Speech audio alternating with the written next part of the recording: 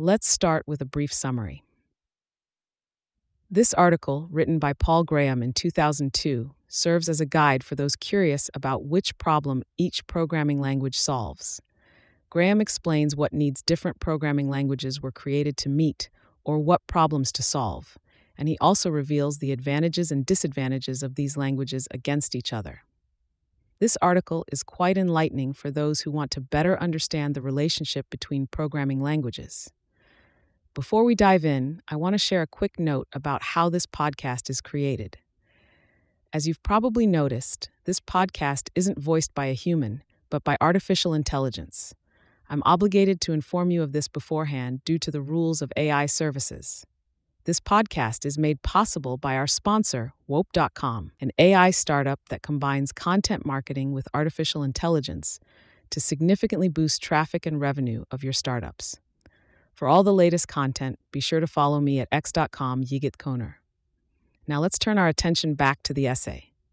The Problems Solved by Programming Languages.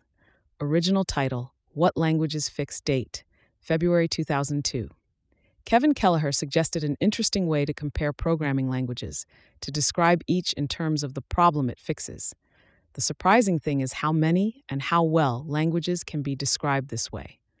Algol, assembly language, is too low level.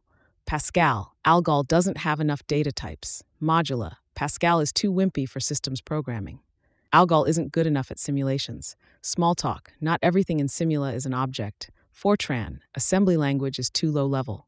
Cobol, Fortran is scary. Po1, Fortran doesn't have enough data types. Ada, every existing language is missing something. Basic, Fortran is scary.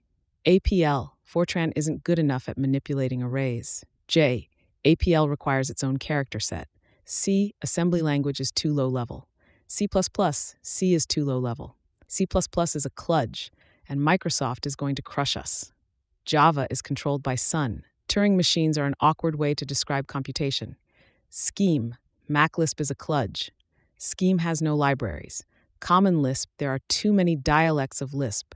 Scheme has no libraries, and Lisp syntax is scary. Perl, shell scripts, awk-set are not enough like programming languages. Python, Perl is a kludge. Ruby, Perl is a kludge. And Lisp syntax is scary. Programming is not enough like logic.